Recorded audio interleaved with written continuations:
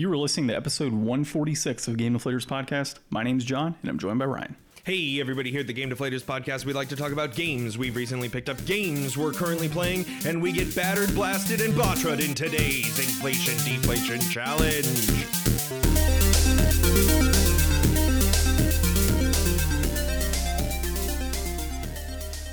For all of you who don't know, Batra is the real king of the monsters.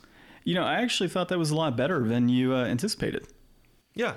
I sometimes I undersell myself, but you know, I take pride in crafting these little clever one-liners, and I'm very happy with them. To the little last minute today, but still fine. Better than the game, anyways. I actually kind of liked it, but we'll get into that in a little bit later. For this episode in particular, we've got a few things.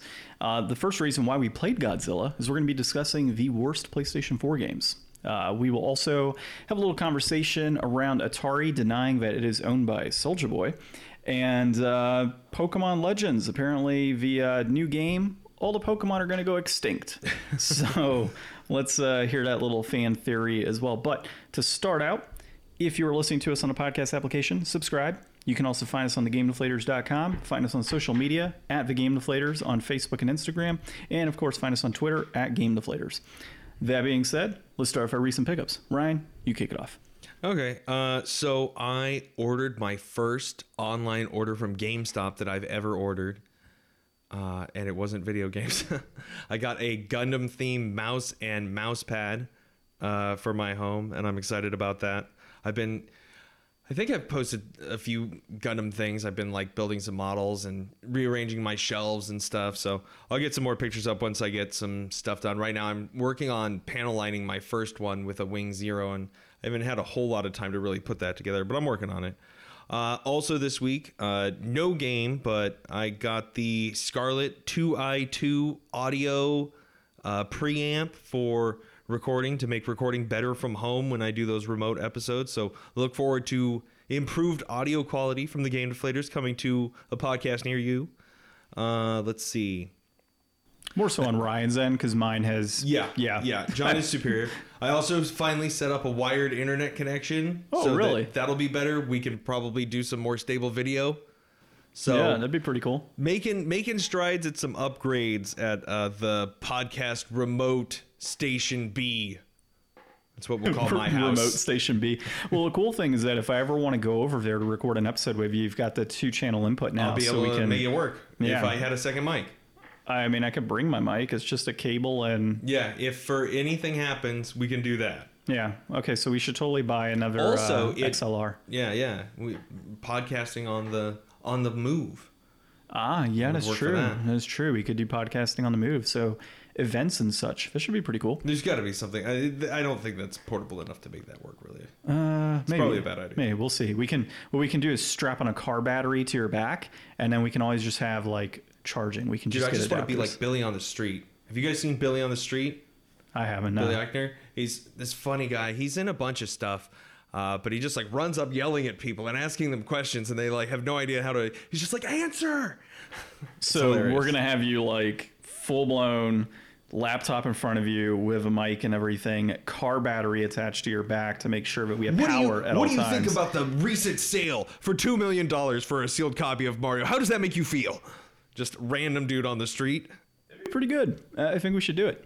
Well, is that it as far as your pickups? Yeah, that's all the pickups. There is something I want to get. Thank you, Game Pass. I saw that Quake came out. Like some new remaster of Quake was in the news, and that's going to be on Game Pass. And I've never played that. And I've been watching some videos recently where somebody was playing Quake. I think it was LGR. So I kind of want to check that out. I've been preaching the glory of Game Pass for a while now, and I feel like, you know, hashtag not sponsored, wish it was sponsored, never going to be sponsored. hashtag sponsor, we haven't used that in years. Yeah, so I'm trying to get people to join the Game Pass revolution with me, and nobody's buying into it, but... well, you and Haz have officially become Xbox shills. That's what happened here. Well, I was listening to... Dad and Sons this week, and Liam was talking about Dodgeball Academia, so I downloaded that, tried a little bit of that. That was pretty fun. Dodgeball Academia. That just sounds like... It's every trope thing you could imagine from like a sports school anime, but like in a Paper Mario wrapping, but with like modern American animation style a la Gumball. Oddly enough, that is kind of exactly what I pictured. I was like, it's probably some weird American anime with sports. Yeah, that's exactly what it is. Okay. But it seems fun. It seems like it leans into all the tropes. I mean, from what they were saying, it sounded really fun, so I checked that out. I also did get to play Sea of Thieves a couple times this week with some friends. So that was fun being able to connect and do that. And I love sailing. So sailing the boat is just like the most fun part for me, just being at the helm and steering into the wind and going and seeing places. Are there sea shanties? There are. There's like 4 or 5 different instruments. And then there's like different shanties that you can like pick from. And if you play, you all like play in synchrony. It's cool. Interesting. Well, as far as pickups are concerned this week, I should probably pull my list up here again. But the one thing that's on top of mind for me is I did get my riser for the 1UP Arcade, or Arcade 1UP, the Mortal Kombat Legacy Edition. Also, they sent in my panel. My side panel needed to be replaced. So went ahead and got that done. That was actually a bit of a bitch because the way that these things are connected, essentially you have to like slide the back panel on last. Like there was just, it wasn't easy to just take apart and just put on a panel, because to do it, you had to take off the bottom, which is connected. You had to unconnect it from every other area, right? The screen and everything. And then on top of it, I had to get into the machine itself and then unscrew. There's like some L brackets that attach it to the actual, the hardware itself for the control dock. And I had to, or the joystick and buttons and such. And so I had to take that off too. And so, oh man, like I was scared. Like that thing just kind of collapsed at the last second when I was trying to put on this new panel. So I'm hoping I don't have to come across a new panel ever again. I mean, does that like speak to the quality of the construction on it? Like, well, do you feel like it's very sturdy having kind of gone through that now? So, I mean, here's the thing. I mean, it's not going to be like a standard machine, right? You're not going to have a full-blown like thicker wood front, right? It's going to be like that really thin wood or cardboard, whatever the hell they use on the front of the cabinet itself. I think there's ways that you could potentially reinforce it. Like if you wanted to, say, for example, replace the front and put your own decal on there of your own piece of like thin wood, you very well could do that. I don't think from a construction aspect that it's that bad. It is what it is.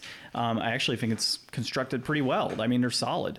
It's just a matter of... Reach out to friend of the show, Paul, and ask him to come up with a custom Game Deflators cabinet design, and then you can use your practical homemaking skills to build that and customize your own 1UP Arcade. That would actually be pretty sick badass. As hell? Yeah, that would be pretty badass to have a Game Deflators arcade. You know, I might have to contact him. So be like, dude, design this. Let's see how this works. Yeah, so that was pretty cool, like taking it apart and everything. Of course, you know, like I said, I got scared in that one moment, but I put it back together. No major issues outside of that. It runs like a champ. It's on top of the riser itself. The riser is actually pretty steady, or pretty sturdy, I mean. The only thing I do not like, though, is that to keep the riser like fully in place so it doesn't wobble, you have to drill into the sides of the cabinet art, which I don't want to do. So what I have to figure out is the best solution outside of that. So a couple things I've read are to either Velcro strip the entire bottom and then Velcro strip the riser itself so it sits on Velcro. The other option is to wedge like L bracket pieces of plastic or something super like soft but flexible in there, so that way it can kind of stay in place. Main reason is if you have kids and they come and they try and topple it, now you've got an issue with this arcade machine toppling. So that's something I'm going to have to consider down the road. But overall, I think it's great. I really like it. There's decals that you can buy on Etsy that show like a full-blown Mortal Kombat outline on the bottom. You can get like marquee toppers that have all of the move sets. You can get what is it, like frames that you can put on your screen itself that show a move set. So there's like really cool things that people have been creating. Lots of aftermarket stuff. Cool. Yeah, exactly. There's a lot of cool stuff. So I might look into that down the road. I, of course, will buy another one of these based on the experience I've had with their customer service, based on the quality of the build so far, and just the overall experience I've had with the playing it. You know, it's been a lot of fun. And future plans for selling a Game Deflators arcade cabinet. Yeah, exactly. We'll have to contact Soulja Boy to see how he gets around Nintendo's policies, right? Soulja Boy, we hear that you're offering millions of dollars for gaming companies. We would like to take you up on a proposal. Yeah, have you right. heard of the Game Deflators? Have you heard of Game Deflators? You may have heard of us. Yeah, you may have heard of us, but if you haven't, that's because you're just not in the know. So we've covered your content before. Just don't listen back to it. The other thing I got was Magic the Gathering cards. So I've been, of course, continuing to build Who didn't? Yeah. I've been trying to build up my Goblins deck. I've also been selling cards as well, in addition to that. So a lot of the cards from the collections I picked up recently, I've been flipping them, on TCG and kind of had a little store up and all of that. So I've already made, 4 sales for about 17 cards and, 30 something bucks roughly, which isn't bad. So I'm just selling commons, uncommons, nothing super big, all like $1.50 rares and whatnot, or $1.50 commons, uncommons. So that's what I've been doing on that front. And I went ahead and pre-ordered all the upcoming D&D books. So the Strixhaven set, the Fizbane's Dragon one, and then the Witchlight one, Under the Witchlight, I think it's called. And are they all adventures? No. So the Fizbane's is supposed to be a campaign setting or like supplemental guidebook, which is pretty cool cover. The Strixhaven is a setting, so it's going to be similar to the Ravenloft, kind of setting the tone for that world. Strixhaven was the last. That was the last MTG set, right? Yeah. Okay. And it's a badass cover. And then the Witchlight is actually like a level 5 to 10 or level 1 to 5 adventure around the Feywild. So it should be pretty cool as well. So trying to dig into it, but I think the next campaign I'm going to actively run is going to be the, Into the Abyss or Out of the Abyss? Why are you going to run that one? Everybody's been wanting to run it. Like we wanted to continue that after, you ended up not being able to finish it with us. So it's more so let's go ahead and hear the rest of the story type of situation. Yeah, I don't think I would ever go back to that campaign. Well, I mean, the way that I ran like Avernus and how I've been running it is I've been mixing it up quite a lot. So I've got, the main book that I follow, but I read the entire thing in its entirety. Right? That's where I screwed up. So I did that. So that kind of set the tone for me. Like I was able to see in advance, like here's kind of how I want to formulate the story, right? So I want this character to have this type of background, which is going to come into play at this point in the campaign. And how do we get from point A to point B? Well, here's the things that I'm going to throw in their way. And so I would say out of what I've run so far, I would say it's been about 75% story, 25% homebrew in what I've done so far. And there's been a number of situations that I've thrown at the characters that have been homebrew. And, I've kept it fresh for myself in a sense where instead of going directly by the book, I've been keeping it very fresh and just kind of throwing things their way and kind of recreating things and creating like little stories within the game. So, for example, when I had Baphomet come out, Baphomet's not supposed to come out in that part of the campaign. He only comes out in that part of the campaign if you grab like this crown that's on Older Ravengard, the leader of Flaming Fist. When you grab his crown, then it's supposed to kind of have these visions, and you could see Baphomet in these visions and see like the blood war going on. There's nothing tied to Baphomet outside of that at all throughout the entire campaign from what I've read. You can put him in a homebrew, which is what I did, and I put him in like to a dreamscape type of world, and kind of like what you did with me with that Demon Lord and Out of the Abyss. Yeah, I created in a sense this connection with Justin's character where now he is in league with a Demon Lord and he doesn't have much of a choice. He kind of has to follow these orders or die. And so that's kind of what I threw in there, and it's working out well, man. Like it works with the story. It forces the characters to think about different things need to happen. He's been very open with the fact that he touched his Demon Lord's hand and made a deal and all this other crazy stuff. So it's kept it very fresh. It's definitely got the players pretty engaged with what's going on, and they're kind of in their own side stories and what they do. So I've got text messages coming through for different things.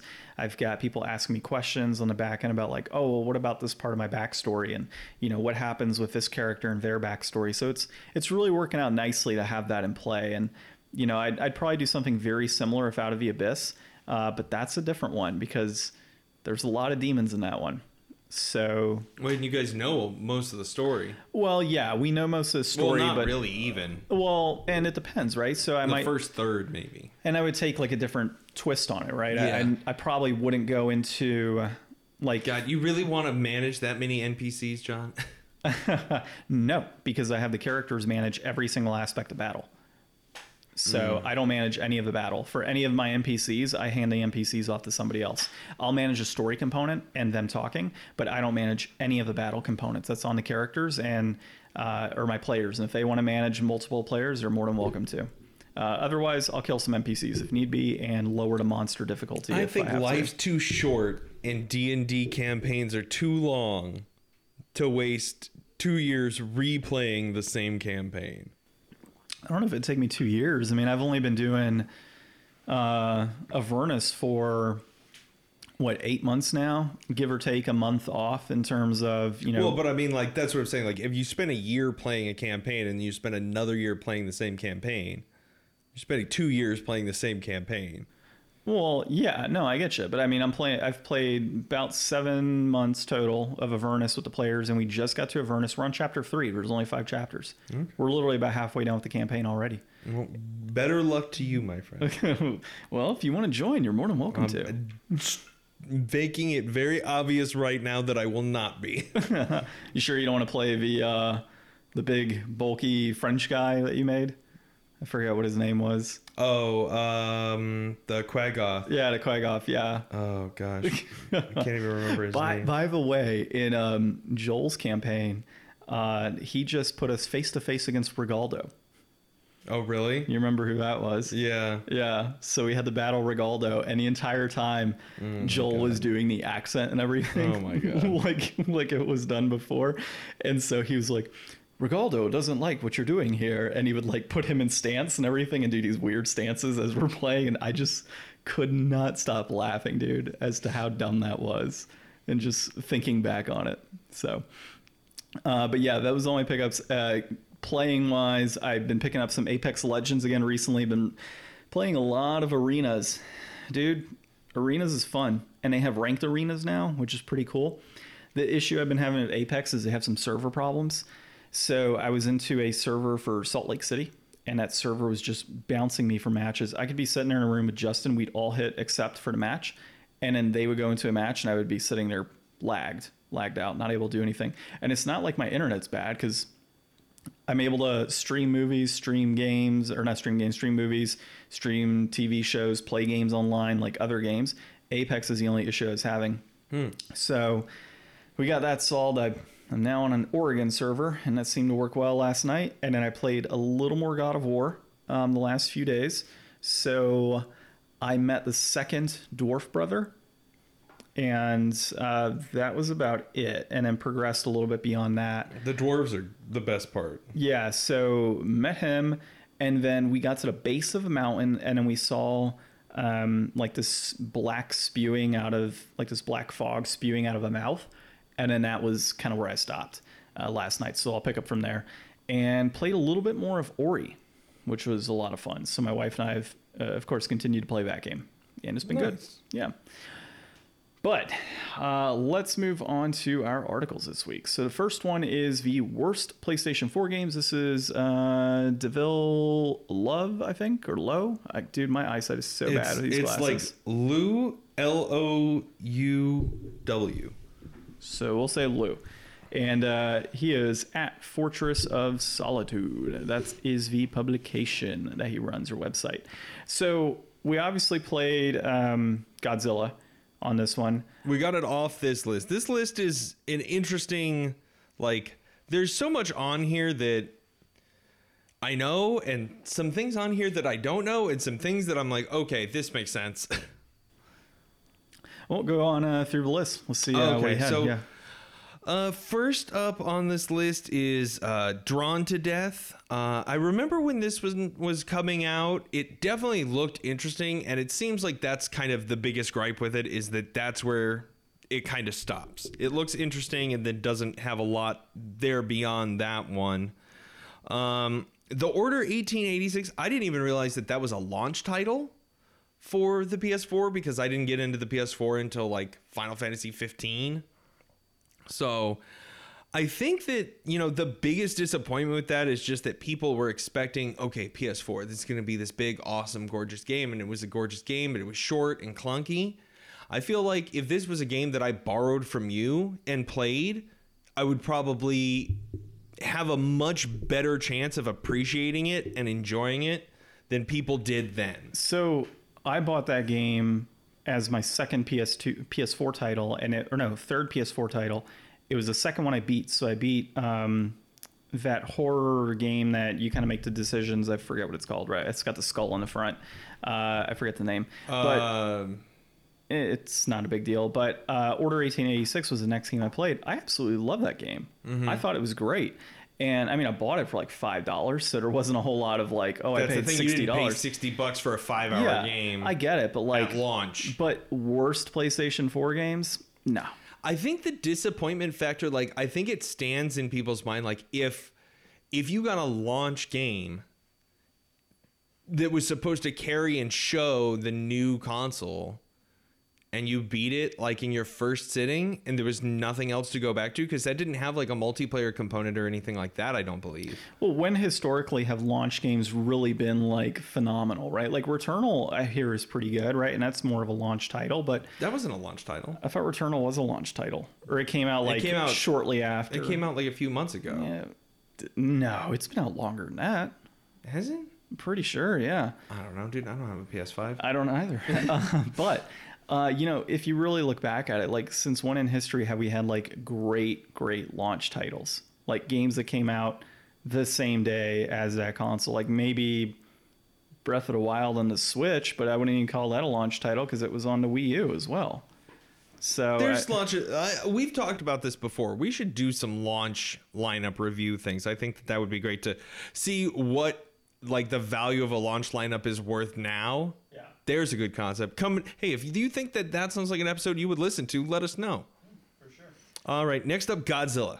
We just played Godzilla. We'll go in depth about Godzilla later. It's a bad game.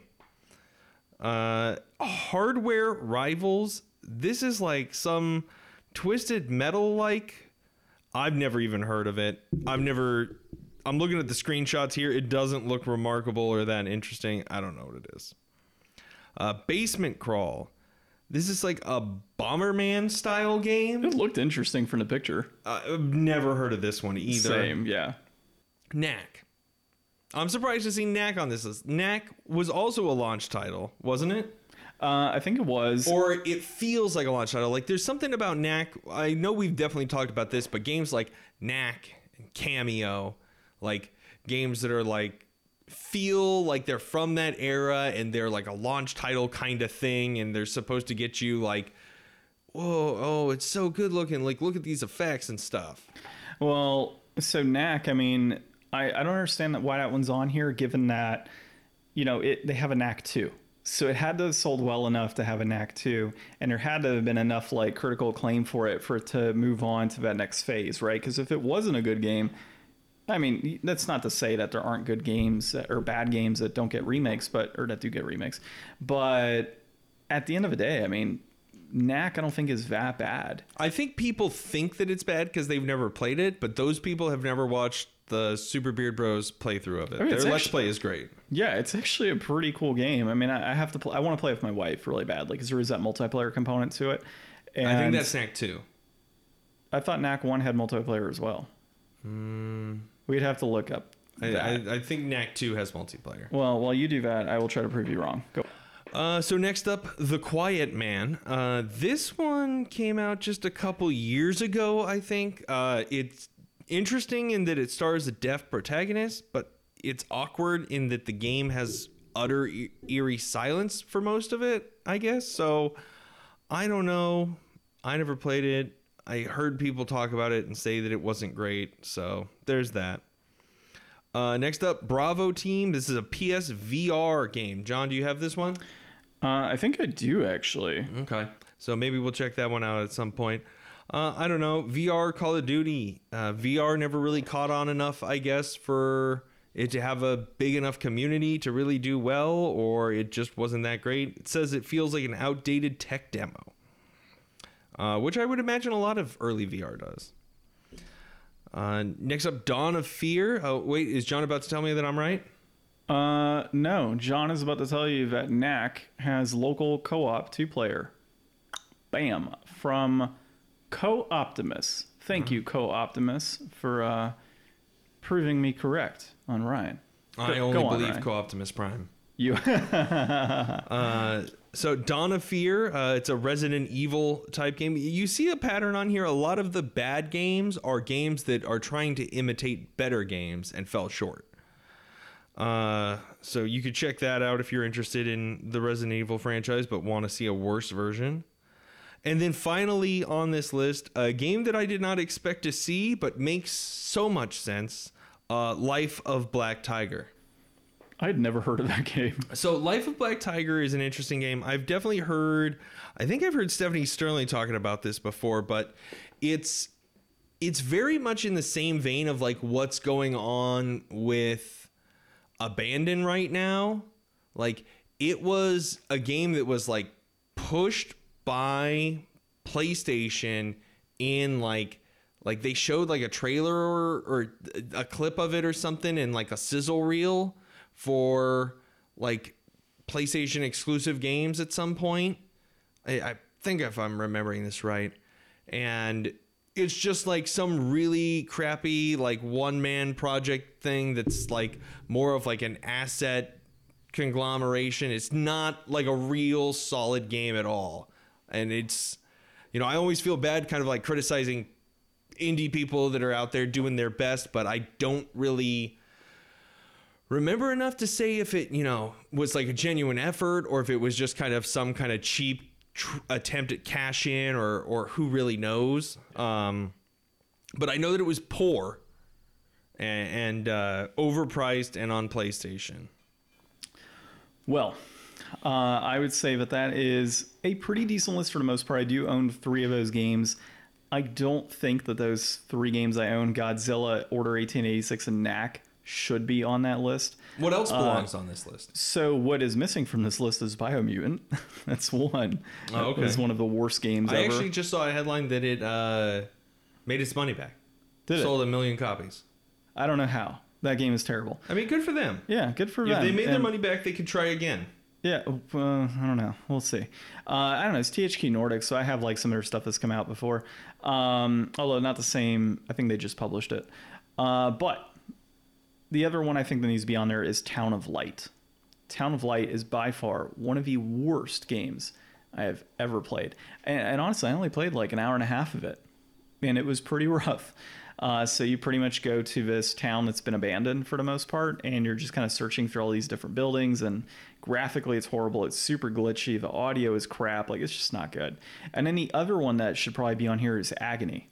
Agony is that was a huge letdown. Terrible game, a huge letdown. And you know, maybe I'll pick it up one day at the end, like a year from now. Hopefully they've fixed a bunch of bugs and patched stuff. I doubt it, but we'll see. I mean, that game literally physically made me sick because of just all the red and brown. Like, it's just so hard to differentiate where you're going.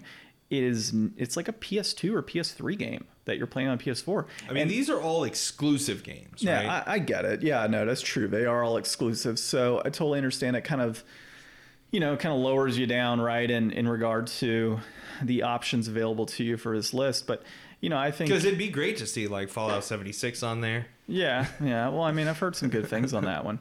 Yeah, I mean, I'd have to look at a list of exclusive PS4 games and kind of go from there. But, yeah, I think there's 3 that could be on there, and you know, they are on PS4, so they're still bad. Right. Next up. The next up is the Atari denies it's owned by Soulja Boy. This is Rich Stanton, if I can see that correctly, at PC Gamer. And so basically, Soulja Boy made some sort of like Twitter video or post talking about how he owns Atari. And how Atari is going to be purchasing like $140 million worth of the Soulja Boy console. I didn't even think that thing was still around, the Soulja Boy console. So I did a little digging after I was reading this, because this is a short article. Apparently, he was also sponsoring or made like a Soulja Boy console by doing the same thing, buying some, you know, Chinese emulator machine and reselling it under like a different name. There was like a Game Boy style device, but could also run Android. So it was like a Game Boy form factor that you could also play like Call of Duty Mobile on, or Netflix, or, you know, stuff that you actually like. You can't get Netflix on the Switch. So this is an interesting thing, but like there's so many of those things out there that like it's not like him doing it. And then there's this new console that's like Xbox Series looking ish, but it's probably just going to be the same thing. Like, no matter how many times he tweets and says, we're going to do it from the ground up and it's going to be like a whole new thing. Like, I'll believe it when I see it. Like, I'm not saying that, you know, he can't be ambitious and he can't try to do those things. I'm just saying the last time when he ripped everybody off saying that that's what he was doing, that's not what he was doing. No, exactly. So kudos to him for being an entrepreneur and ripping people off. Yeah, I mean, that's the thing. You know, if you got money like him, like I'm sure that he made more money than he ever knew what to do with.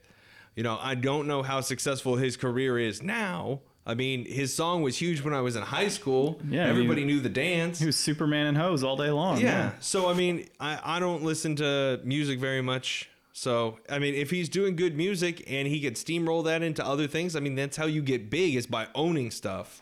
Yeah, I mean, I agree with you on that. Atari did make a tweet later on saying, like, you know, our CEO is X. You know, yeah. I forget his name, but like, this is our CEO, and we're proud to have him as our CEO. It's got to just be, you know, him trying to stir up online talk so that he can raise awareness for his other console and stuff. Because it's like, how easy is it to just go on and be like, I own Atari, the first rapper to own a video game company, and then it's like, okay, well, that's don't how you get own the Atari, but he's like, no, not Atari. I own Soulja Boy video games, and we're gonna buy Atari. You know, you could spin the story a little bit at a time. Any way to get trending, man. Like, I guess that's what it comes down to. I mean, we're right? talking about it. We would never be talking about Soulja Boy here. I wanted to put it on here because it was just ridiculous. It's just one of those, like, funny gaming articles that I like to find. Yeah, so this was interesting. No, he does not own Atari. As far as we know, could he own Atari? Maybe. Maybe he owns an Atari casino, Ryan. Right, that's what it comes down to. Dude, Atari I still wish they opened that Atari hotel here. They were gonna. Yeah, so that was just like an idea, right? They never actually went through with it. I mean, I don't think they broke ground. I think it was just concept. I thought they had like 4 or 5 locations. I mean, this was gonna be like the first one, I thought. I'm gonna look this up really quick because I could have sworn that they had like 5 different locations. Yeah, there's no news as of like December 2020. Nintendo Soulja Boy bought them. They're Soulja Boy hotels. You got to search for that. So Nintendo Life's thing on here is random. Rapper Soulja Boy claims he owns Atari. Atari doesn't say, or doesn't whatever. Atari launching crypto casinos that will work with its old games is another one, and that was 3 weeks ago. Atari announces Food Fight remake. That was CBR.com said that. So yeah, the Atari hotels, nothing has happened since like December. Like they haven't had any news on this. So I don't know. Maybe it's not happening. Yeah. Well, regardless, let's move into other things that are extinct, like Atari and its whole platform. Pokemon Legends Arceus. The new Pokemon are probably going to go extinct. And this is Ian Walker at Kotaku. I could have sworn we had an Ian Walker article last week as well, or 2 weeks ago. Could be. Yeah, most likely. We do a lot of Kotaku. So yeah, basically this is kind of a fan theory in a sense, saying that because this is like a prequel type of setting, and a lot of the Pokemon that you see here are not in the newer games or the older games for the most part, that they have gone extinct. And when you think about this, it makes a ton of sense when you think about it, like Omanite and Kabutops and all that. Like, you have these extinct Pokemon that they talk about within the games, like Red and Blue. Like, it's been there since the beginning of those games. So it wouldn't be so far-fetched that every single one of these Pokemon have gone extinct. Far-fetched. Oh, that's funny. Only in Australia, apparently. Only in Australia.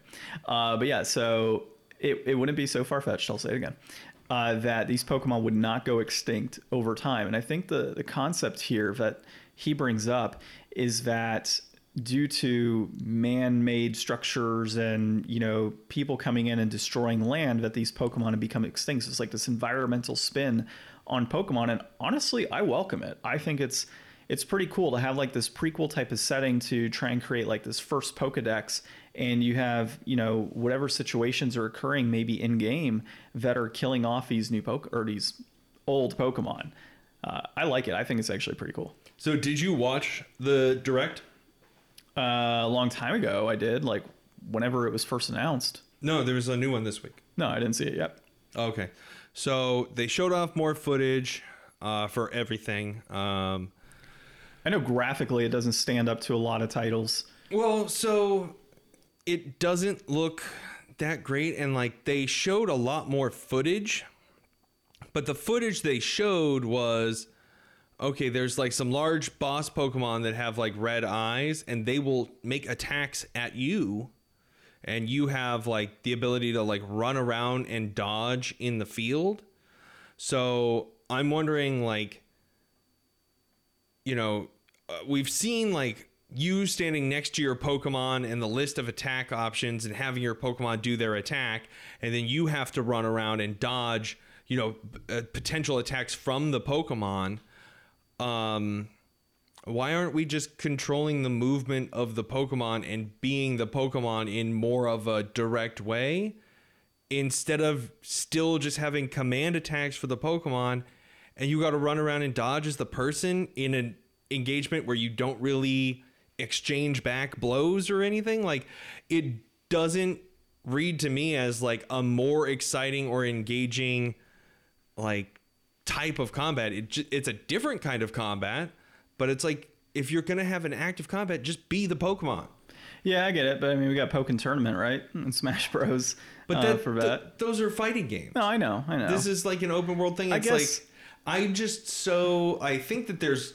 Well, it makes sense, because think about it this way: if you were playing as a Pokemon, there'd be too many animations. That you would also have to consider, how do you control the actual movesets? At the end of the day, all you're doing in that respect is still doing this whole like turn-based combat where it's like, okay, I use X and I move forward. Like, you're not actively, I guess if you did it like the Final Fantasy VII remake, where you're actively like in battle and having to select things, I could see that. Or Kingdom Hearts.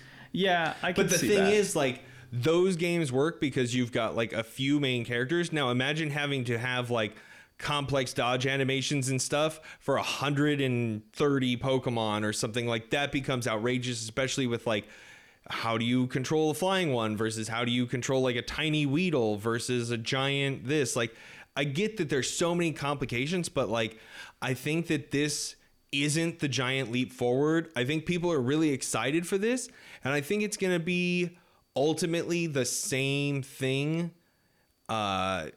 feeling wise. Like, I don't think anybody's going to walk away from this being like, oh my God, I can't wait for the next one of this exact same thing. I think it'll just be like the first tiptoe into trying to do something different, and whatever doesn't get hated on will progress to the next stage. Well, and I think this kind of shows the limitations of a Nintendo Switch. You know, at the end of the day, like, if this was a game that was being produced on, say, like the PS5 or the Xbox Series X, you know, what would you be getting different than you are with Nintendo? I mean, Nintendo is pretty much running, to an extent, I would say, a high-powered PS3. You know, like, that's how I've always visioned it. So they're so far last gen. It's basically the Wii U. I don't think it needs like crazy good, but I think it's more so on the limitations of the hardware and other things that are like keeping this back. Like, if you had, I saw a picture, more power. Yeah, I saw a picture the other day that had like the Pro.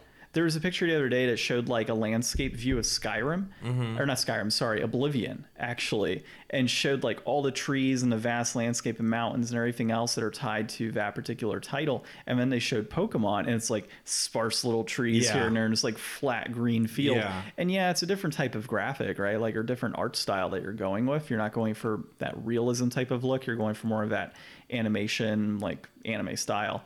And so I get it, what they're trying to do with that. But at the end of the day, is that console bringing down what could be a fantastic Pokemon game? Well, and I mean, look at what you can do with an art style like Dragon Quest. You know, Dragon Quest games look absolutely amazing. Or like if you've seen the new Tales demo that's out, like the fields and stuff in that look absolutely amazing. And it's like those aren't necessarily like, you know, crazy high def super graphics. Like they're very cartoony and stylized, you know. Well, and they still put in way more effort and they get way more out of it. Like everybody accuses them of doing it, and I think, you know, it's they haven't been working in a parameter where they can really do a lot. Like in a Pokemon game, you only have so many blocks that you're running through, and you can't have all of those be trees in a dense forest. But now that you're moving into like more of an actual environment, like you gotta step up that effort and make the world feel more believable. Well, I mean, we've only seen a handful of things, right? So for all we know, there are like dense forest like locations and cave systems and other things in this game that we're not fully aware of.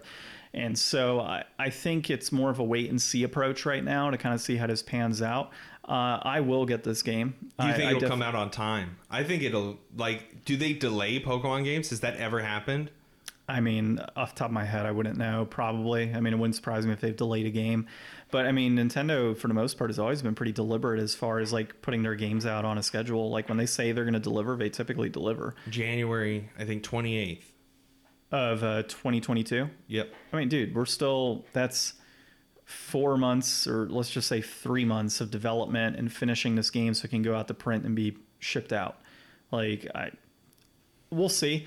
I'm pretty confident this is going to be a good game. I think that if it is successful, that's only going to mean additional games of this style will be put out down the road.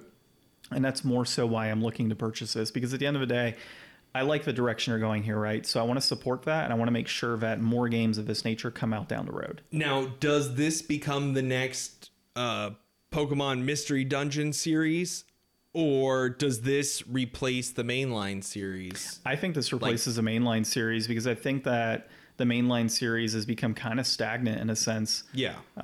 You know, I've seen my wife play it, and it's a lot of the same old, same old. Yeah, there's upgrades, there's different things you can do, and Pokemon fans out there will shit all over us for, you know, kind of talking about it in disrespect. But we had an episode that we talked about, what was it, like a year ago, where we said Pokemon is dead.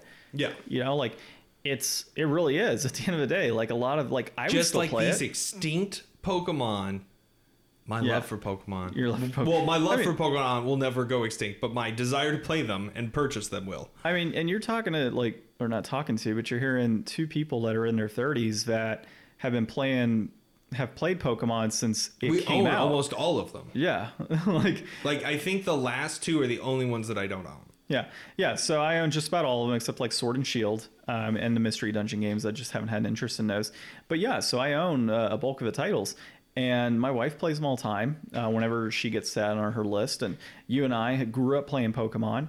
I don't know about you, but I remember, you know, printing out pictures and drawing and doing all these crazy things with Pokemon when I was a kid because it was that crazy.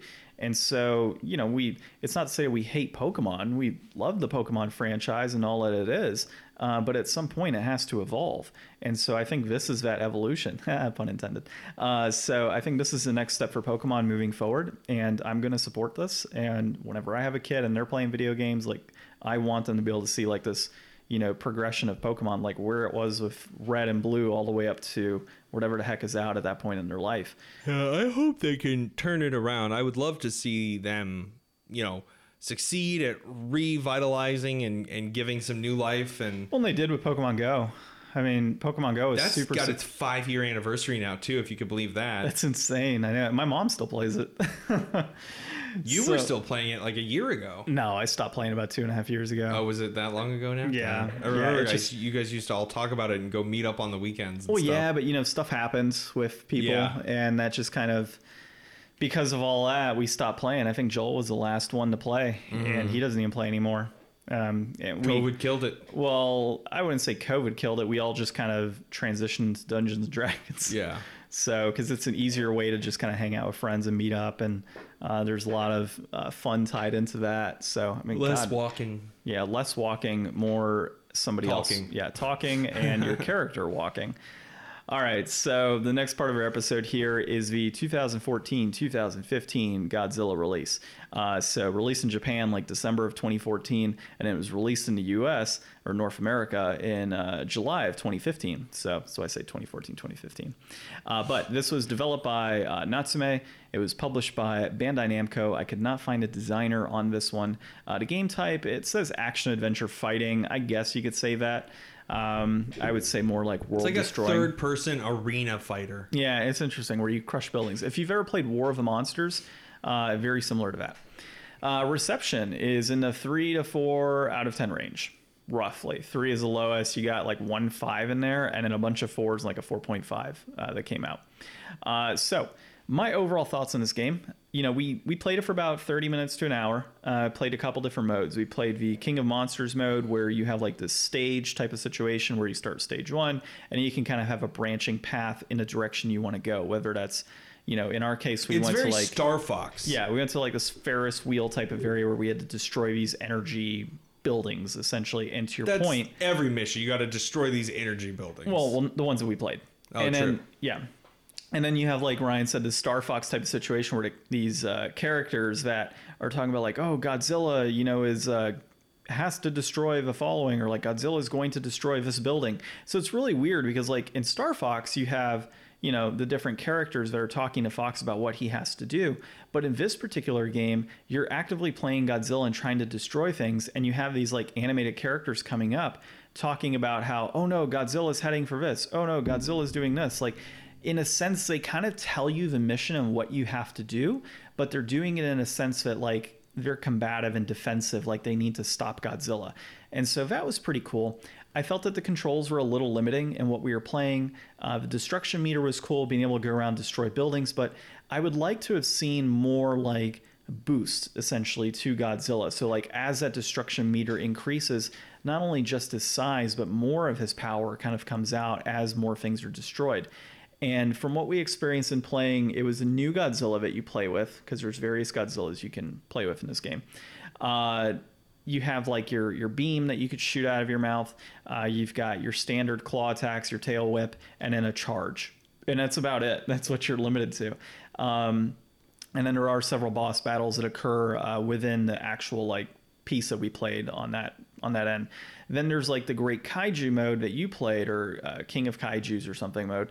And in it's like a boss rush. Yeah. You gotta, how fast can you beat 6 bosses in a row? Yeah, or how fast can they beat you? Yeah, how fast can... Was it Barada? Barada. Yeah.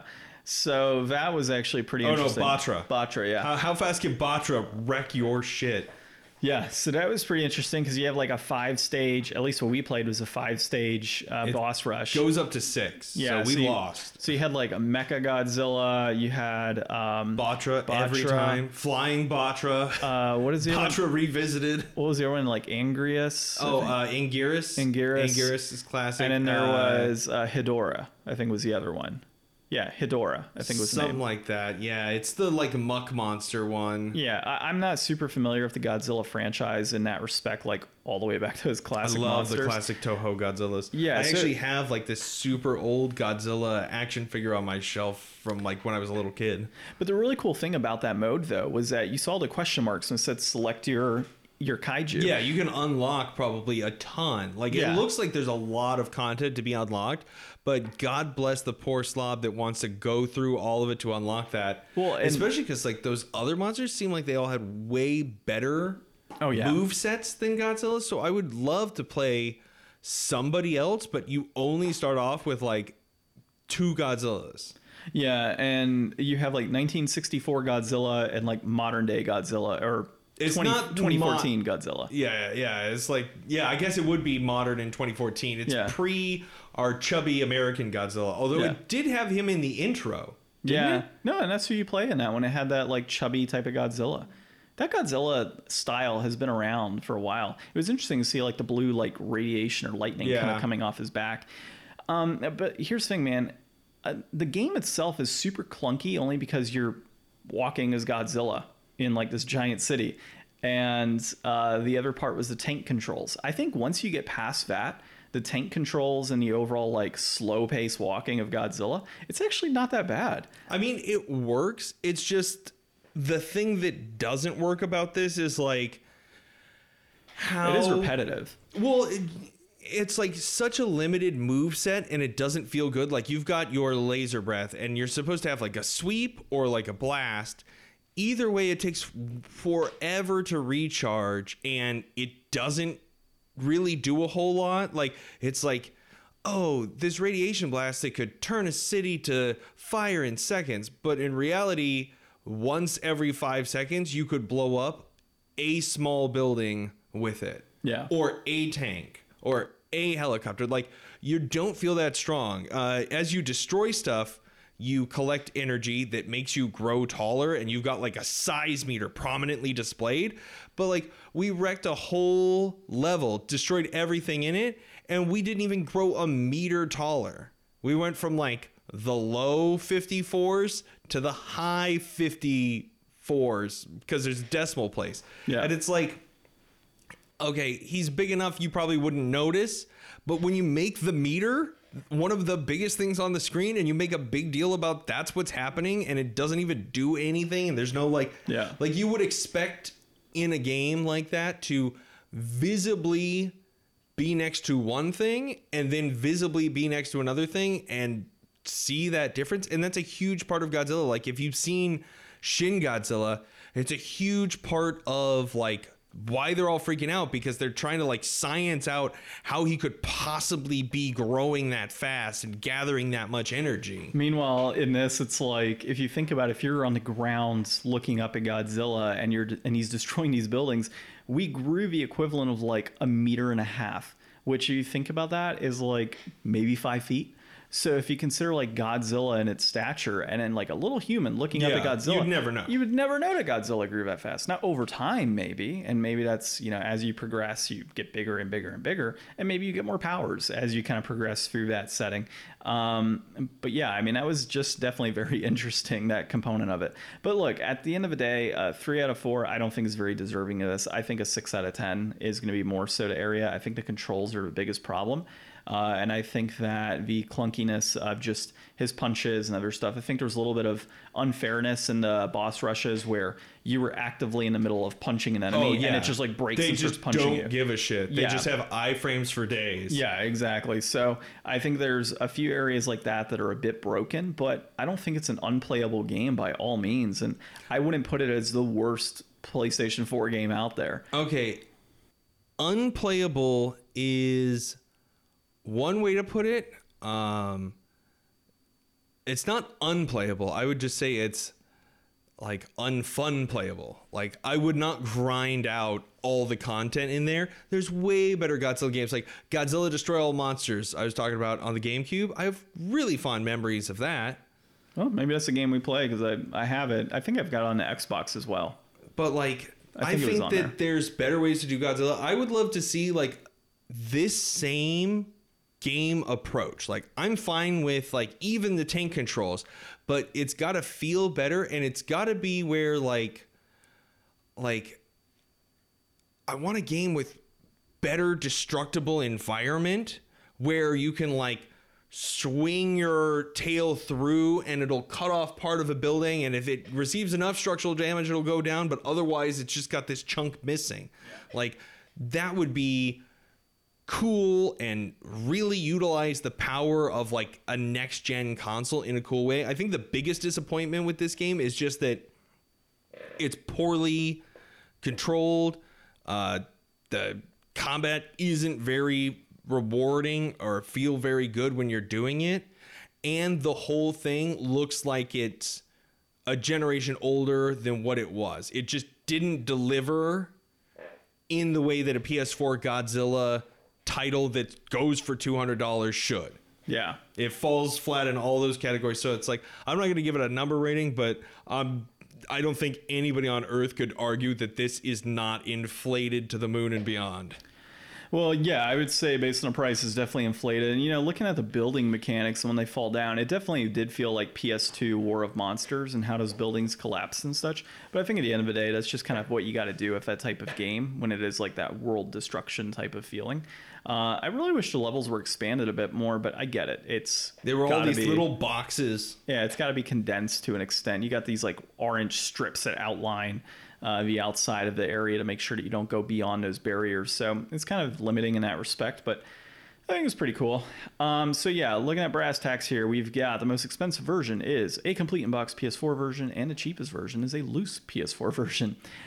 Complete in-box, you're looking at $275 right now. $200.75. Okay, $275, Ryan. It peaked though at $278 in April of 2021. I should have sold my copy then.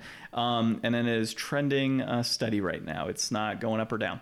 A loose copy, oddly enough, is 20 cents less. So that's got to be an error as far as like eBay is concerned or price charting. But maybe nobody hardly ever sells it loose, and it just basically goes for the same price. Yeah, maybe that's it. So $200.55 on that one. It peaked at $222.38 in May of this year as well, and that is also trending at a steady rate. Of course, we are going to say that this game is highly inflated for what you're getting out of it. But at the end of the day, it is kind of a collectible too. I think this was a very limited print run, if I recall. I want to say it was an exclusive to one of the retailers. It might have been GameStop that this was exclusive to. And when you start running into things like that, that's where your games begin to peak in value for these current just because gens. they didn't make any. Yeah, kind of like when you look at like Xenoblade Chronicles back when it was like stupid prices on the on a Nintendo Switch years ago. You've got a number of and there's a lot of actually exclusive retailer games out there on like PlayStation 4 that actually go for decent prices. This one, for whatever reason, I guess it was just more of a limited print run, and it skyrocketed up there for some I would weird say reason. This game is definitely in one of those positions like we get every so often. I got to imagine that there is a not small group of Godzilla merch collectors. And I got to feel like a fair number of copies of this game probably wind up in the hands of those people over video game collectors, because I think it's going to have more inherent value to them as a piece of Godzilla merch than just as some random GameStop exclusive game that's not very good that you're never going to play, and it's going to sit on your shelf and hopefully continue to appreciate, but not really in any meaningful contributing way to your collection. Yeah, I would agree with you on that one. I would say your best bet would to be like, wait to see this thing climb up over 250 and then sell it and trade it in for a game that you really want that is expensive. Use this as a barter token rather than something to keep around. Yeah. And I'm just kind of, because I know we're going to be ending this episode. Maybe that's what we should do. Maybe we should come up with like a better or a more elaborate rating system instead of just inflated, deflated. Maybe we're going to have like, this should be barter tools or whatever. We'll think some ideas. Well, so this episode that you're listening to now, we've recorded it on the 21st of August. It'll be in your ears on the 30th of August. So next week on our next episode, we will most likely, it's September. September starts with an S. Another game's, set starts with an S. So I think we make that our Simpsons month. We're going to do a Simpsons month, folks. We're bringing Spider Month back, but in a more yellow way. Yeah. So, we haven't really fully decided, but there's a ton of games out there. Is there a game with Spider Pig in it? We could tie this in a crossover. I don't know. We've got Hit and Run. We've got Road Rage. We've got Bart's Nightmare. Bart's Skateboarding. We have the Krusty game on the Super Nintendo. I love the Simpsons arcade. Yeah, so we've got quite There's a lots bit to pick from. Well, and then Arcade 1-Up has a Simpsons arcade coming out. So if only, right? We'll never be able to get our hands on that. That'll be sold out immediately and scalped. I know, right? Like just everything else in the world right now. So yeah, I think it's gonna be a lot of fun. We got some cool games out there. I absolutely love me some Simpsons Road Rage. Wasn't a big fan of Hit and Run personally. Never played the skateboarding. We played Simpsons Wrestling about 2 years ago or so. So we're not going to play that one because that's already been done. But dude, Willie's the king. Yeah, Willie is the king in that one. He's like, what is it, Vega? And that's ridiculous. And then, of course, we've got the Super Nintendo and Nintendo titles that are out there that we'll be looking at. I don't think there's anything on GameCube, if I recall, outside of like Hit and Run and Road Rage, because that was PS2 era. So, well, we'll be playing that pretty soon, coming to your ears next week. But that being said, this has been episode 146 of a Game Deflators podcast. My name's John. And I'm Ryan. Thanks for listening.